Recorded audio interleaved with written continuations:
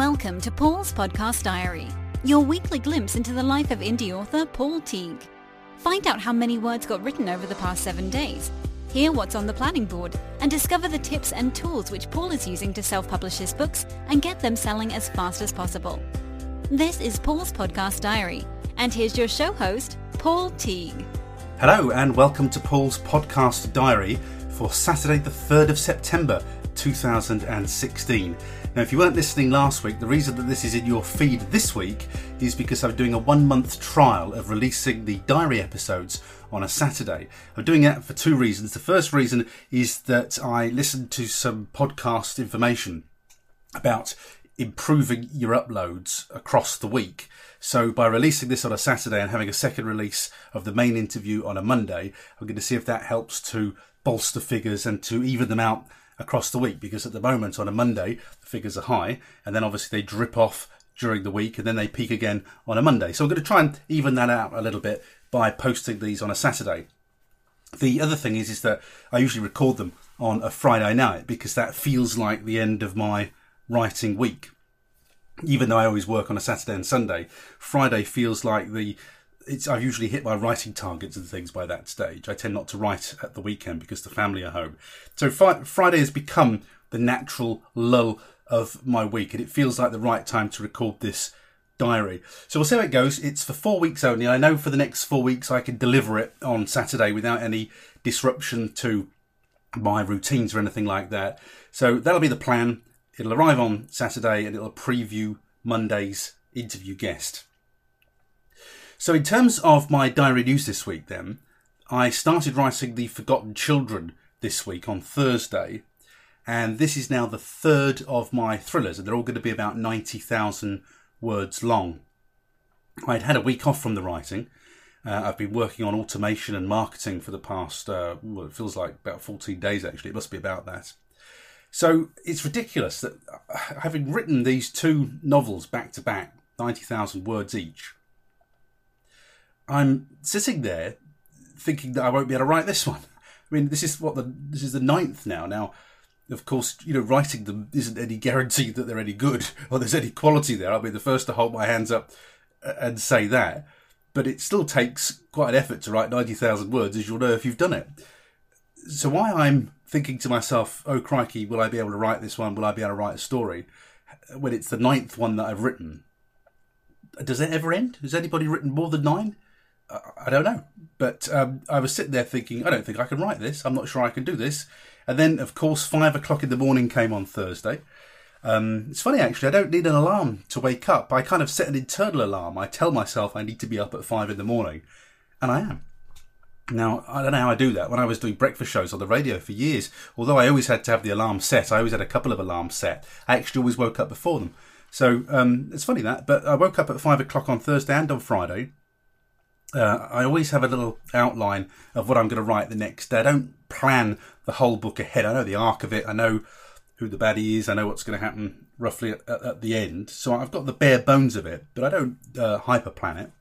But what I do and what I found very useful is I'm quite formulaic when I write. So at the moment with these thrillers, I've been writing a chapter a day, and a chapter is made up of 3 sections, and generally they're about 1,500 words, 1,500 words, 2,000 words. It doesn't actually work like that. It's tending to end up that they're about 1,750, 1,800 each per section in a chapter. So a chapter is my daily writing. There are 18 chapters in a book, so it takes me 18 days to write a book at 5,000 words a day. That's 90,000 words. And that's how I do it. So I just have the bare bones. I have a little note for each of those sections, and that's usually enough for me to write. On Thursday, we got 5,254 words done. It was 5,535 on Friday, meaning we're about 10,900, aren't we? 10,700 or 800, something like that. So it's a really good start. Very happy with it. It feels strong. This story feels really strong to me. It's different from the other two because it winds up the trilogy. They're not cliffhangers. They are self-contained stories. But this gives you a lot of explanation as to what was going on in the previous books. But it is its own self-contained mystery thriller, whatever you want to call it. So it's good to have started. I think I've got one writing day next week. I can only fit in one writing day. I've got sort of client appointments, and I'm going to the Festival of Writing in York next week. Do drop me an email or tweet me if you're heading there yourself. Friday, Saturday and Sunday, I'm at the Festival of Writing in York, which I'm really looking forward to. And then on Monday, I got to do some planning. I've got a couple of corporate training events coming up, so I got to sit down and do a planning day on those days. And Saturday and Sunday, I'm starting the edits on the Murder Place. And my wife has now finished reading that. My wife always goes straight through it, spots the immediate spelling mistakes, continuity errors and all of that. So I'll pick through that on Saturday. Then I'll put all those into place and either reject them or accept them. And then I start to do my slow crawl through the book on Sunday. And that book is due with Helen Fazal, my editor, by the end of this month, by the end of September. And Helen, any day now, is going to give me back the edited version of Don't Tell Meg. Now, none of these books are getting released until January the 31st. It may be even later than that, because I got to save up for covers. It's ridiculous, isn't it? I'll talk about that in a little bit, but it's so expensive, isn't it, to write books? I mean, the edits are going to be expensive, and blimey, Helen doesn't half earn her money, but a 90,000 word book, that's going to be 500 quid. And then I've never had a structural edit done, and I know I ought to. I feel that it goes through three pairs of hands, three literary people who read a lot. Me and my wife have both got English degrees or whatever it was we got all those years ago. Helen is a properly qualified proofreader, so it's going through three pairs of hands. So I feel to a certain extent that ought to catch any of those problems. But I would like to have a structural edit done. Frankly, I just can't afford it at the moment. I can't pay whatever it would be, 500 quid for a structural, 500 for a copy edit and proofread, and then add another, 300 or 400 quid for a cover. I just can't do that at the moment. So something's got to give, and the structural edit is the thing that I think can give. But the minute I can, I'll get structural edits. I would love to go through the experience, pay for the experience and see what's involved, see what I can get from it. And I'm absolutely sure as anything that, somebody who's got experience of editing novels is going to add a lot of value to the writing experience for me. So that's something I've got to save up the pennies for. But I've had no kind of, in terms of feedback from readers and things, I don't get that kind of feedback. Somebody thought that it was a heavily laden environmental message. That's up to them if they feel that. And with The Secret Bunker, if people, it's chalk and cheese. People either like the way that I've done the narrative or they hate it. It's very chalk and cheese. The Grid, people just seem to like it at the moment. At the moment, there's going to be somebody who doesn't like it, but people just seem to like it. I think it's a fairly straightforward, rattle through kind of read. Nothing complicated in there. I learned my lesson from The Secret Bunker. Just kept the sort of storytelling more straightforward, the points of view more straightforward, and I've not had complaints. No one said anything about the plotting or he forgot this or he got that wrong. So from feedback, I just have to kind of go from the feedback. No one's complained about spelling mistakes. No one's complained about anything from a writing point of view, other than point of view, the style that I chose to write The Secret Bunker in. So I just have to kind of then prioritise what I think is most important on the budget, and that's cover and making sure it gets a really good sort of copy edit and proofread. I want to make sure that it reads right. And I'm trusting myself and my two other readers at the moment for that structural edit. But I do know that structural editing is an area of expertise that I would benefit from, and I would like to do that at some point. Just to let you know, I've plotted in the Novel Factory, which is still my favourite plotting software. I love that software, and I'm writing this book in Scrivener. I just wanted to mention, a couple of weeks ago I mentioned my non-fiction plans, that I was hoping to have 10 non-fiction short books done by Christmas. I'm still kind of tentatively hanging on to that aim, but the kind of pressure of, not the pressure, but the weight of work with the edits is kind of dawning on me now. And I am thinking to myself, I got to money coaching businesses and things as well. and I am wondering whether that was a goal too high. I've still got the goal, and in my schedule up to Christmas, I've still penciled in the slots that would allow me to do it. Now, the change I am going to make, or the accommodation I am going to make, is that these are not going to be 10 from scratch non-fiction books. The problem with my web books, my email marketing, my webinars, my author platform, all of those books, the problem with those, I knew it when I wrote them, is that they become dated. They're not dated at the moment, they're still fine for sale, but they will become dated probably at the beginning of next year. I might squeeze another year out of them, before I have to do a full rewrite. At the moment, touch wood, they're okay, they're fine.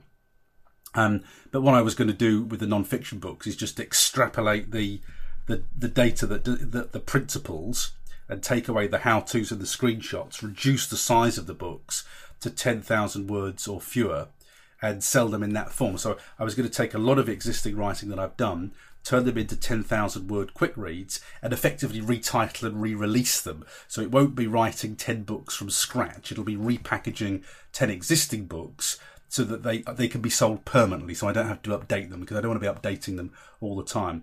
So that's kind of still the plan. I'm not even going to touch this. What I got to do is I got to get the tipping point with these thrillers out of the way. So I think the first time I've scheduled these, looking at my diary, is I might be able to get the first 2 done by the end of September. I got 2 days put by, penciled in to do that. So we'll see where we are. But that, I knew it was a big ask, that one. If something has to give, that's what's giving. But I do still hope to do it, because I'd like to keep my non-fictions going. I did all that work. I'd like to take out the timeless elements of them, and I think they'd make very good quick guides, very informative quick guides. So that's what I'm planning to do with those. I'll keep you up to date with those. So the aim is still there. It's still on the whiteboard to my left. It's still on my planning sheets. I still hope to do it.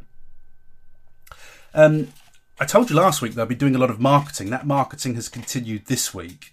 And I've started to see the leads coming in from Facebook and from Twitter. I've had to do a lot of create a lot of creatives. I've used canva.com for the creatives. I love Canva. And actually, when I was doing these creatives, I found out all sorts of new things about it. I've only really ever used it in a ad hoc kind of way. And because I was doing, for Twitter, for instance, for my Self-Publishing Academy training program, I created 8 promos for it, all different colours and a different look. And I found out that you can actually save things in folders, in groups, in Canva. And I just found a few things out about it that I hadn't really had cause to use, but it makes me like it even more. And I did it really fast. So, I'm no designer, I'm rubbish at design, but I'm really happy with the graphics that I've got. I've popped another one, by the way, on this week's show notes. If you have a look at last week's show notes, you'll see one of the book promos that I'm using on Twitter.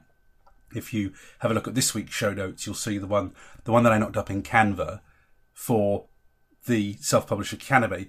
But, they're no works of art, but they're very effective. And I'm quite pleased with them.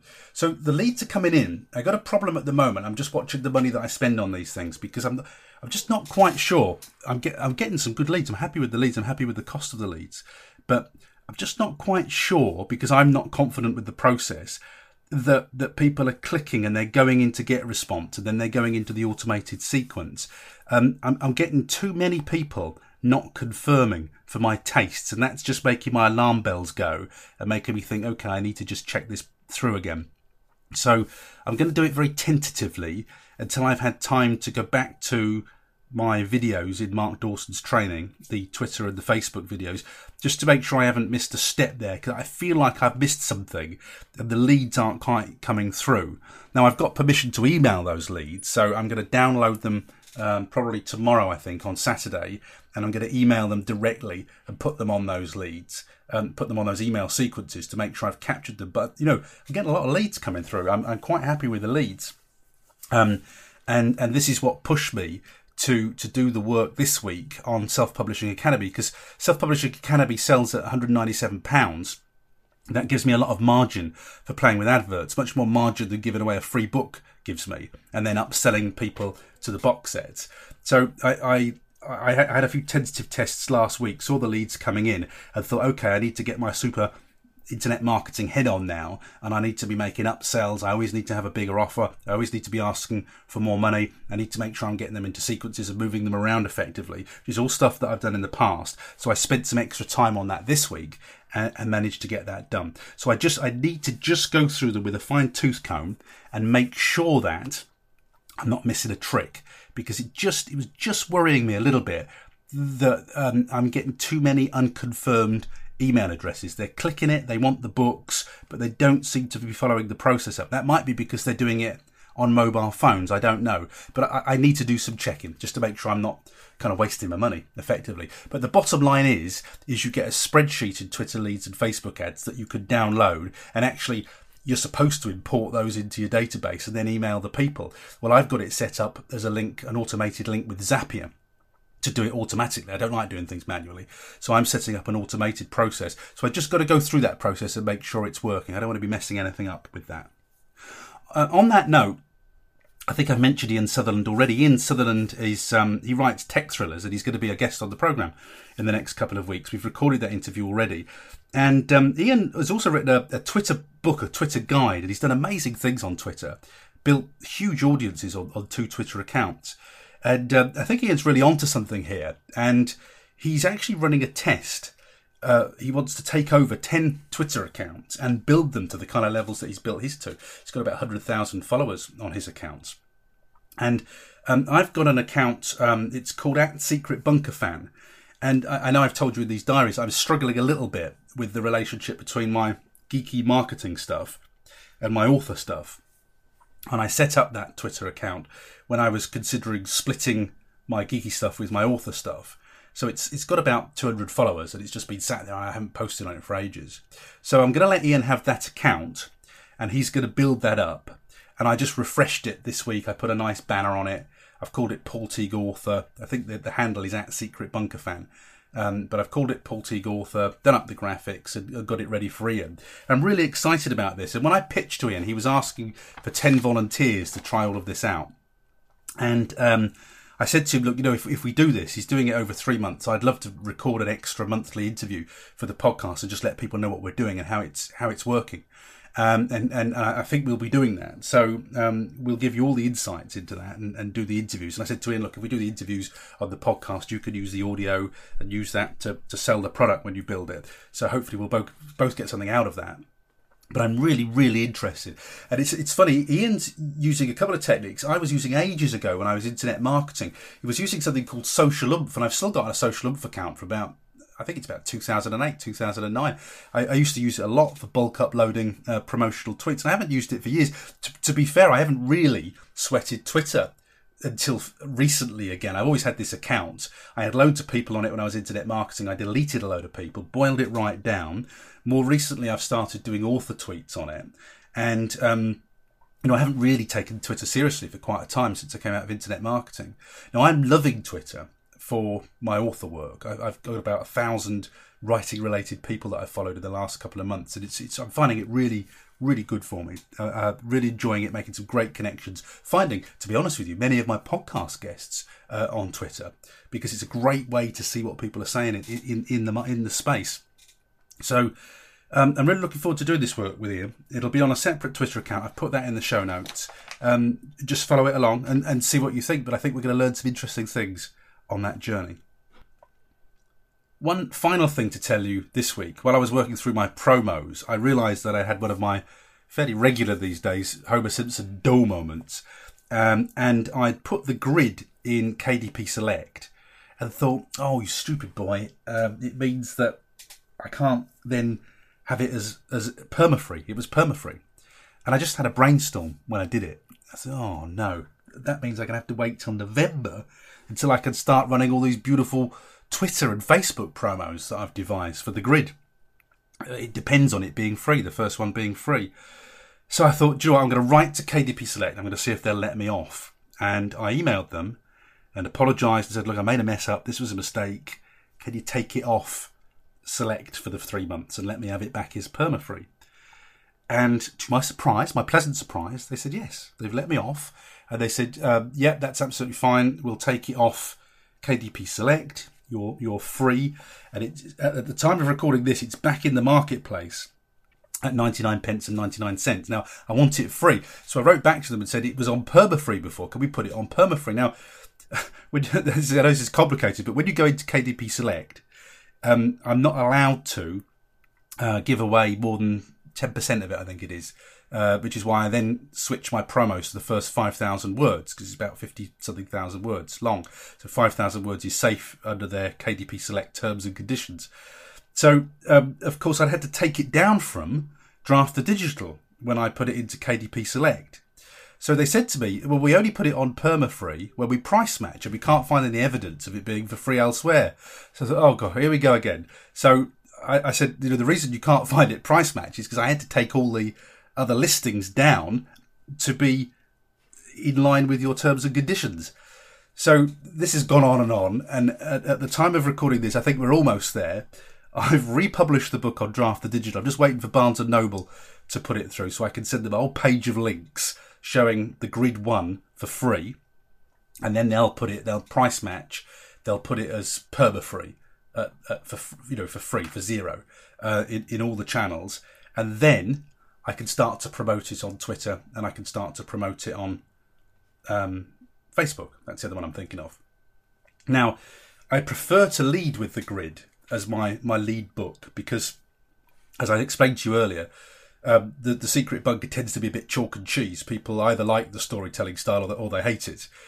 Fortunately, more people like it than hate it. So it's got 4-star average, I think, which is not appalling for a first book. But I kind of learned my narrative lesson from that. But what I prefer to do from a marketing point of view is to lead with the Grid because the Grid people just seem to like it, which is brilliant. There's nothing challenging in there at all. And then to follow up with the Secret Bunker. And my feeling is that when you've read the Grid, you kind of trust me as an author. You know where I'm going. And when you then get to the Secret Bunker, you'll trust me because you know I can tell the story. Whereas if you come to the Secret Bunker first, it's maybe slightly more of a challenge from a reading point of view. And if you don't know me from Adam at that stage, you might think, oh no, I'm not going to stick with this. What people tend to say in the feedback is that, I'm pleased I stuck with it. It's a really good book. So it does seem to jar people.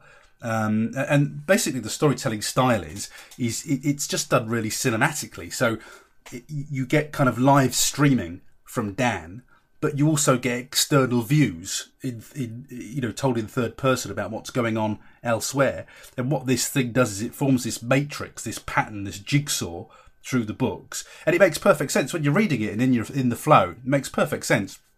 But if you're reading like the first 20 pages, you might sort of give up before you've borne with it and got the hang of it. And this is what people tend to say, please, I stuck with it. It's a great book. And the people who don't stick with it tend to have a bit of a rant in the feedback. So I've decided to lead with the Grid because it's an easy read, and then move people to the Secret Bunker. So it's really key to me that this is a long way of telling you that I really want KDP Select to let me have my book back as perma-free because I got a load of promos based on this and I want to get running them to see if I can make Twitter and Facebook work for me. So they're going to let me do it. They will let me do it, and we'll be done. And then just the last thing to tell you is I cancelled my ConvertKit account today. I've moved everything into GetResponse. I'm pleased I did that exercise. It was a bit time consuming, moving people over there, moving them back, but all my marketing is staying in GetResponse. I cancelled the ConvertKit account today. I was on a free trial anyway, and I just said to them, look, I was looking at you. It was my annual renewal on GetResponse. I was looking at you as a new product. I'm sorry, but it didn't cut it because you had lots of technical issues. I know you will sort those, I know you will be onto it, but it's a scaling problem, and I'm going to come back and look at it, in 6 months to a year's time, probably when my next renewal is up with GetResponse. But at the moment, for my tastes, my marketing is GetResponse for email marketing. It's Thrive themes for sales pages and download pages, and Optimize Press is what powers all of my WordPress sites. Okay, so that's Paul's podcast diary. I should, by the time I record the next diary, have another 5,000 words done. That's all I'm writing next week. And then I'll be heading off next Friday, Saturday and Sunday to the Festival of Writing in York. Please do let me know if you're heading to that. I'd love to hear from you. Maybe we can meet up for a coffee and have a chat if you are going there. And I will have the next podcast diary for you next Saturday.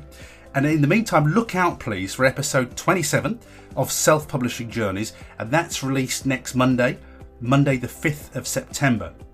Got an amazing guest for you on Monday, Maggie James, who is a writer of psychological suspense thrillers.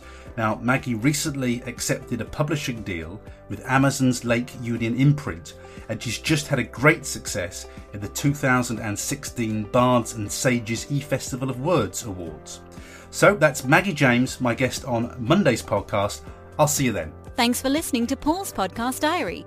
Make sure you subscribe to the podcast feed to hear next week's update and find out how many words get produced over the next 7 days. Until then, we hope you have a great week of writing.